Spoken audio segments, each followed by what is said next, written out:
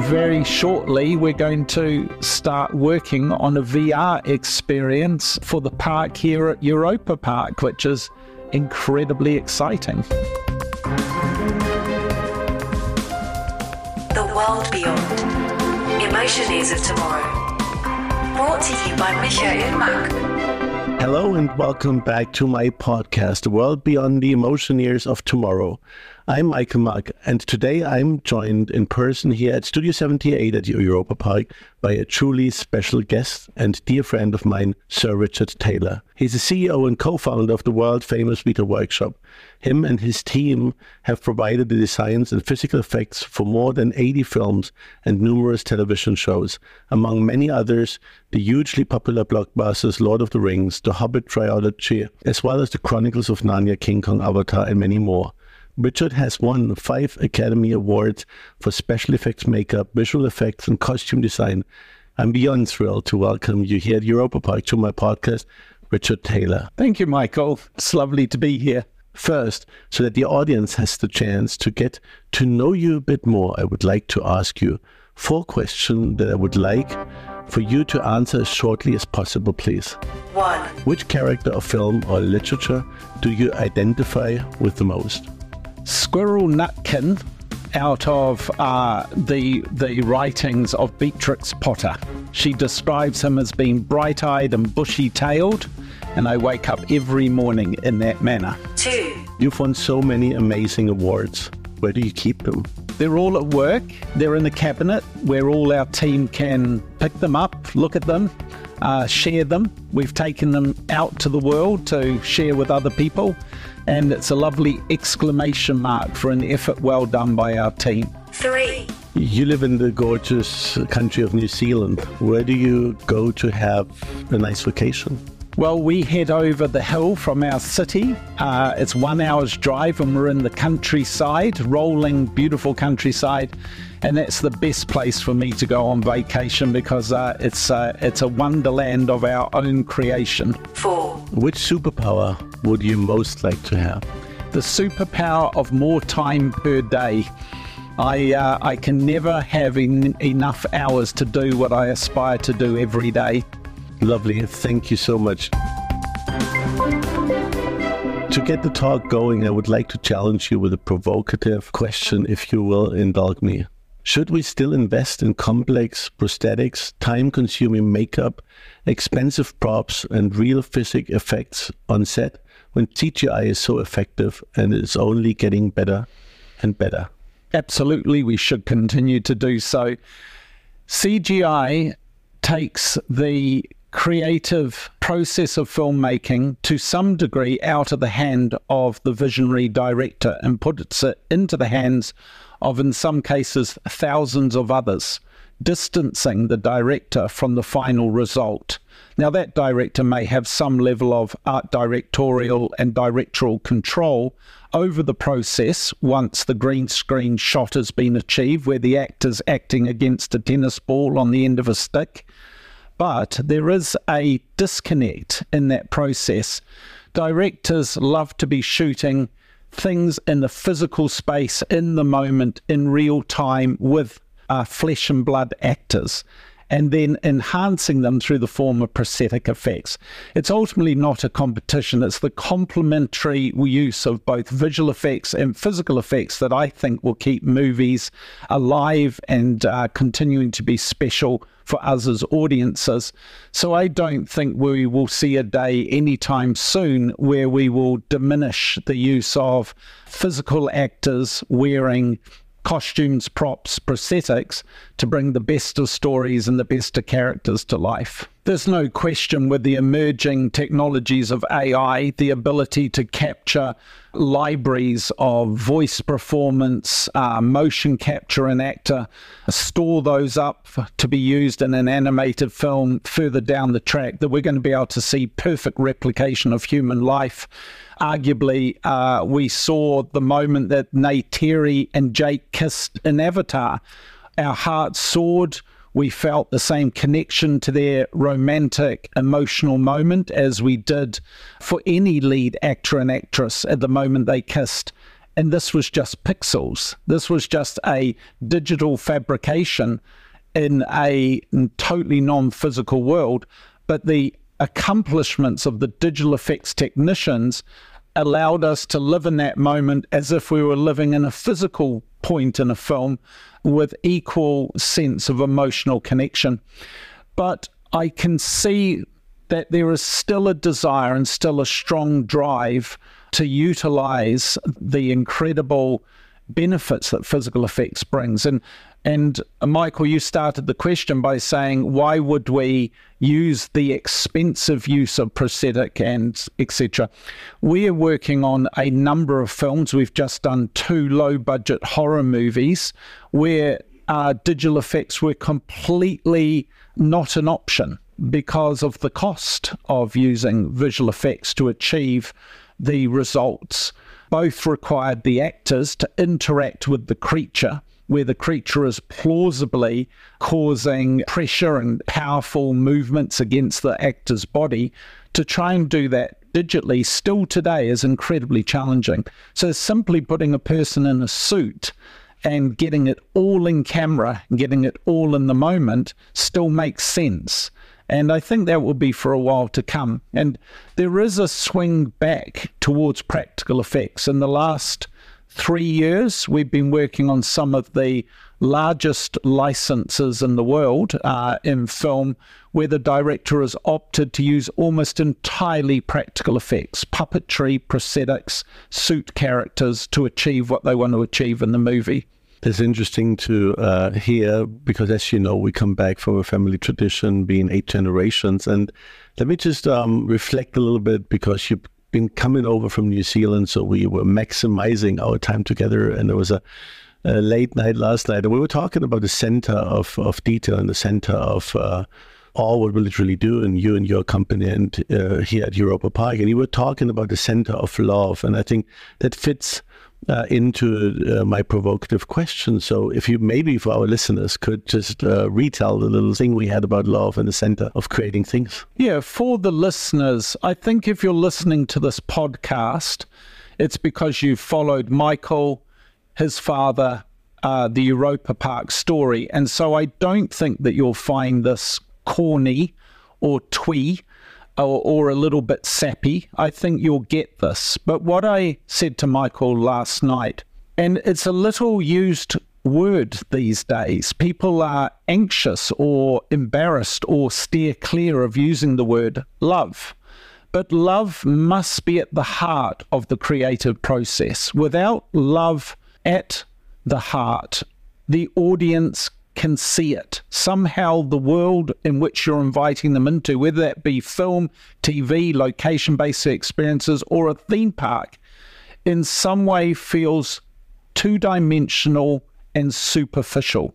I feel very strongly that it is beholden on people like Michael and his family and people like ourselves, practitioners of the creative process, where we are inviting people into our worlds to approach every task with a sense of unabashed enthusiasm and unfiltered love. And in turn, the audience are aware of it, and even if they wouldn't label it, and even if they chose to label it, may not speak it out loud, but I genuinely believe that when people come to Europa Park, and in a certain degree, when people watch the films that we're fortunate to work on, they can sense the love of conviction to the craft, to the art, to the storytelling, to the connection that exudes through every pore of every person within the park,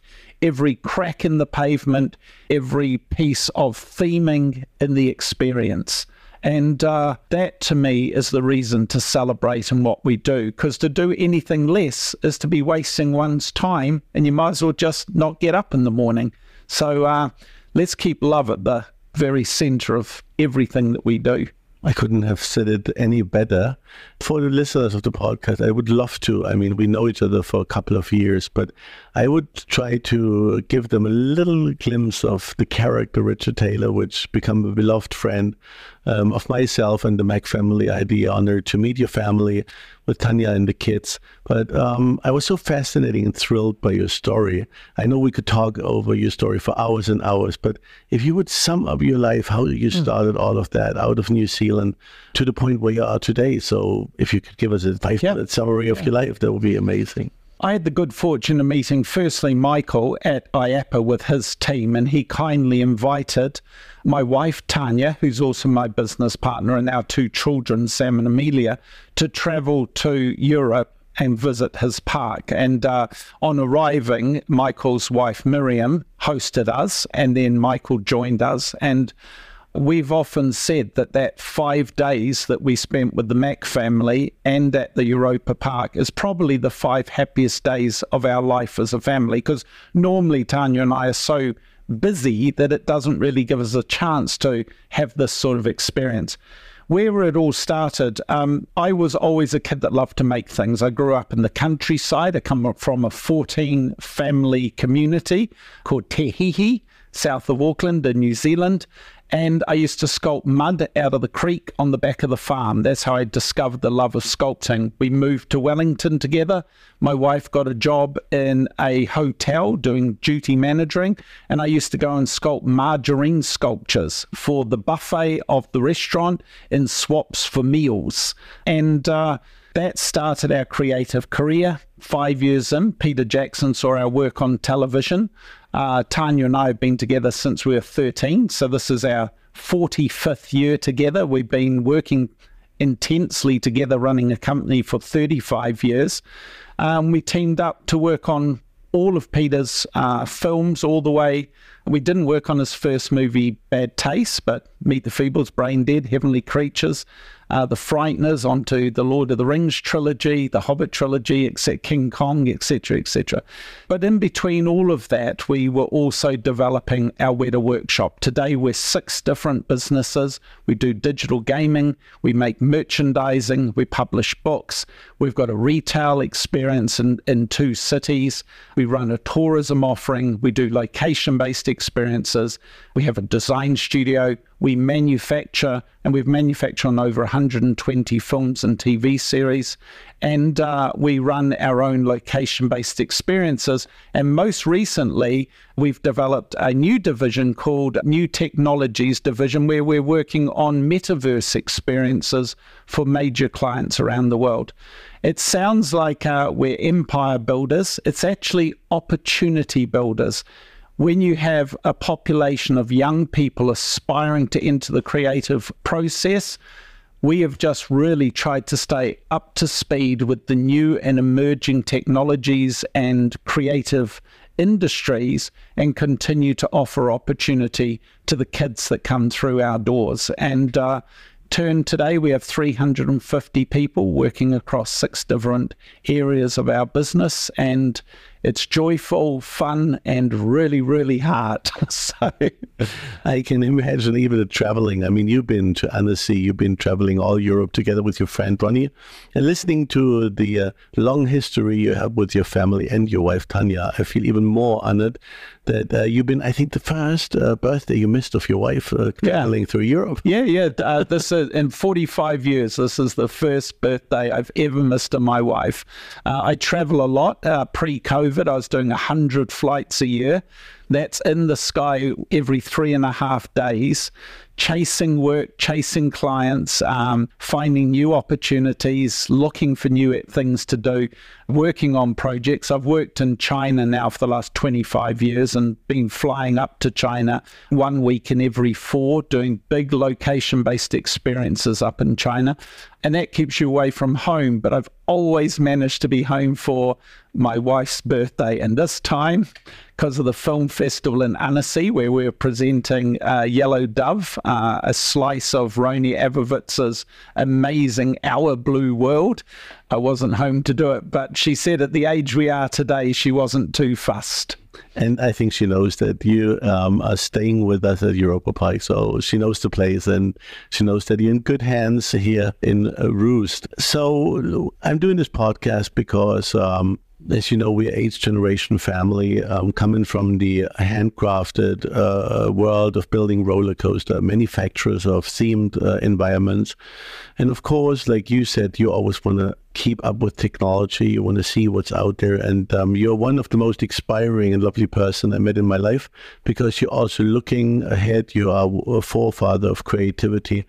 And what strikes me the most is that actually you are, as I looked it up correctly, one of the very few, and if not the only one, outsider, not being American, winning so much Oscar, which is a parallel to our world, being a non-American theme park, which has won 8 times in a row the best theme park in the world. So we have a similar story, so to say, even though if I haven't achieved what you have achieved. But it's great to listen to you, learn from you. And what I want to touch on, what do you think the world of tomorrow, what is going to change in your field of expertise? How do you feel about the streaming platforms, of consumption of movies? How do you see the industry as such at the moment? The industry is in a incredible state of flux. It is changing. My wife, Tanya, owns a cinema. She built it up from a historical old cinema, and she wanted to keep it's very similar to the cinema just behind the wall of the room that we're in. They could be almost the same place. She's built this beautiful Art Deco cinema called the Roxy in Miramar in Wellington, and it was a desire to keep projected image within an auditorium enjoyed by a collective of people, right? That beautiful experience you have of going to the movies. And of course, today with large flat screen TVs and the comfort of watching streaming networks at home, that experience is growing less and less. And then you build into that this compunction for people to consume their entertainment in almost blip-vert lengths, 3-second, 5-second bites of information and entertainment. That is an interesting shift from our desire to consume deep, meaningful, epic entertainment in the form of cinema. And it will be very interesting to see where this goes, whether there will always be the traditionalists that want to hang on to the cinema experience. But, you know, when you think about just even the consumption of information off the internet in the form of a cell phone, someone described it the other day where once it was a T shape, where you might skim across the top of the T looking for things of interest. And when you found them, you would dive down the vertical pillar of the T and go very, very deep. But today, a great deal of the people consuming media are only skimming along the top of the T. So what does that mean for people like ourselves that desire to make deep, meaningful, thoughtfully curated, impactful entertainment? And how do we keep that relevant, and how do we keep it purposeful? Of course, to some degree, you can't be a traditionalist. You can't just hang on to what you used to enjoy yesterday, because no one wants to watch tomorrow what they saw yesterday. It's a reality that we have new generations of kids who have no desire to watch appointment viewing in our scheduled blocks. They want to see things in their moment and their time. Even more than that, they want to be the curators of their own entertainment. They want to be fully immersive in it. They don't want to be passive viewers. So the potential of starting to create entertainment where rather than creating film, you're creating world building where a audience member steps out of the chair and steps beyond the proscenium arch. They become a participant in the ecology of the world of the piece of entertainment. They can even influence it. In fact, the entertainment starts to be entirely directed and fabricated to their own appetite, just in the same manner that the ads on YouTube are altered relative to your consumption. There will be a time very, very soon where the AI algorithms will be able to moderate entertainment specifically for your own choice and flavor. What does that mean for storytellers? What does it mean for a linear 3-act structure? What does it mean for the way that literature has been written traditionally and consistently over, in some cases, thousands of years. It's an ever accelerating process of new discoveries and new ideas and new interests that we have to try and stay very dynamic, very nimble, and project further into the future to try and make sure that we stay very relevant if we want to remain part of this incredible career that we love to enjoy. I just may quickly add something, Michael. I'm just looking out the window. The audience can't see what I'm looking at, but I'm looking out into the streets of Paris in Europa Park in Germany, and there are throngs of people outside enjoying this environment. And this is a very back street part of the theme park, but there's probably 40 or 50 people just within my eye line right now. Some of them are peeking through the windows. People are social animals. People want to associate with others. The aspiration of computing was never to create unsocial networks. The aspiration is to engender social networks, social computing, the ability to capture exactly what we're witnessing out the window, where total strangers are coming together either in a theme park or a cinema, and through the energy that's garnered from the collective enjoyment or horror or empathy or anger of watching a piece of screen entertainment, you have the collective spirit of the human gaining something that you can't have if you isolate yourself off into a VR cell phone streaming experience sitting on your couch alone. And that's why I would love to think that as a human race, we will continue to celebrate in the collective spirit of entertainment and keep going to the cinema and keep coming to theme parks and enjoying what the human connection can mean in our forms of entertainment. Speaking about, and I have so many more questions on my paper, but I would be very interested, of course. We wouldn't be sitting here without talking about Dr. Grobot, Dr. Chi, and I'm happy to announce that Dr. Chi will be available soon on roller coasters around the world. And I experienced it. I'm one of the very few lucky ones who did experience it on Magically, but maybe you could tell all our listeners what is coming next on the VR headset with Dr. Chi. Yeah, thank you, Michael. I appreciate you asking me the question because Dr. Grobot, which is the oddest title, is very, very fond to my heart. My wife and I, early in our career, started a thing we call Star Dog, right? Star Dog, named after our dog, and because we always thought she was the star in our lives. And this was identifying young people within our workshop that had no outlet for their own creative ideas outside of the work that they were doing with us. And Stardog has launched multiple IPs. It's given young artists the opportunity to become successful fine artists in their own career. It's generated a huge amount of creative work, sculpture, painting, writing, etc.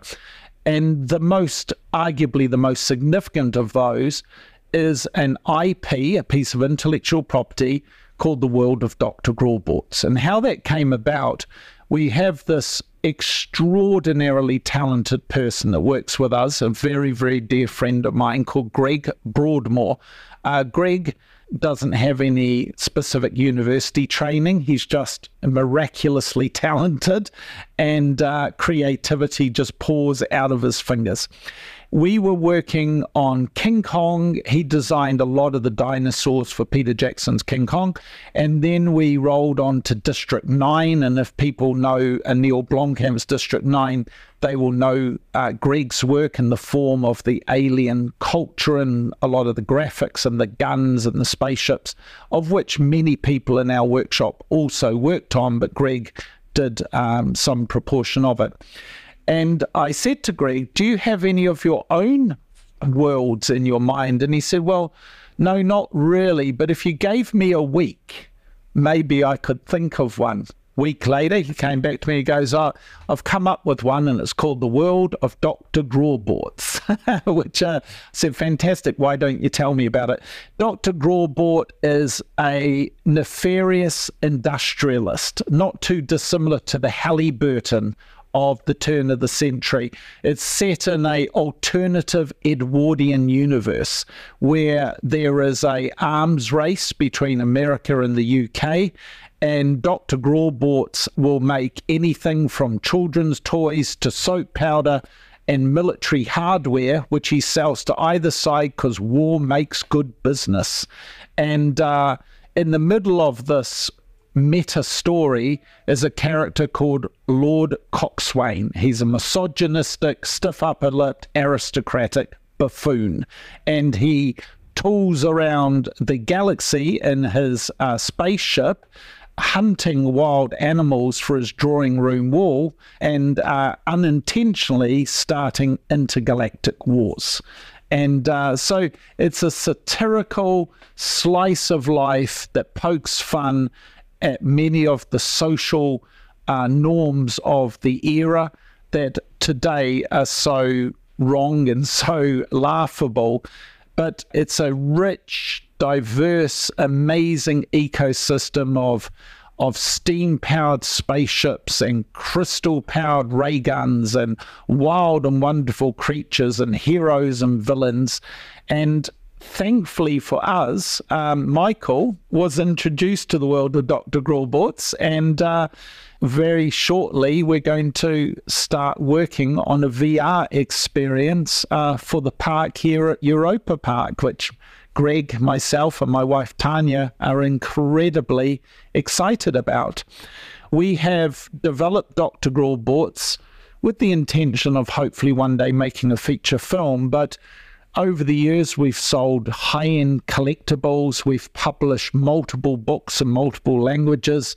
We have an art collection of over 350 paintings that Greg has done of the world, over 200 other artifacts, including incredible busts of creatures, of insects, of the explorations of Coxswain, of the building of the factories of Dr. Grawborts. We've exhibited the exhibition of Dr. Grawborts in various parts of the world. It went back to China 4 times, last time being the most significant art exhibition ever to go to China. But all of that was a pre-runner to the work that we did through Magic Leap on the mixed reality platform, creating the first ever mixed reality game called Dr. G Invaders. And one of the world's leading futurists, Ted Shilovitz, describes Dr. G Invaders as the hyperrail of digital games. It's so cutting edge and so unique is it. And sadly, due to COVID and various other reasons, we weren't able to continue on with Dr. G Invaders, but it was an incredibly successful proof of the unique new form of mixed reality-based immersive gaming. And we're having another opportunity through the VR experience that we're doing right here with you, Michael, and your team at Europa Park, which is incredibly exciting.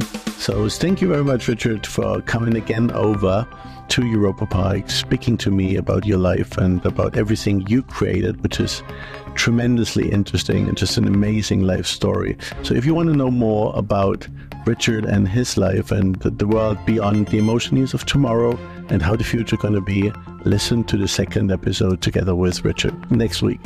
Michael Mack presents The World Beyond. Emotion of Tomorrow. A Mack One production.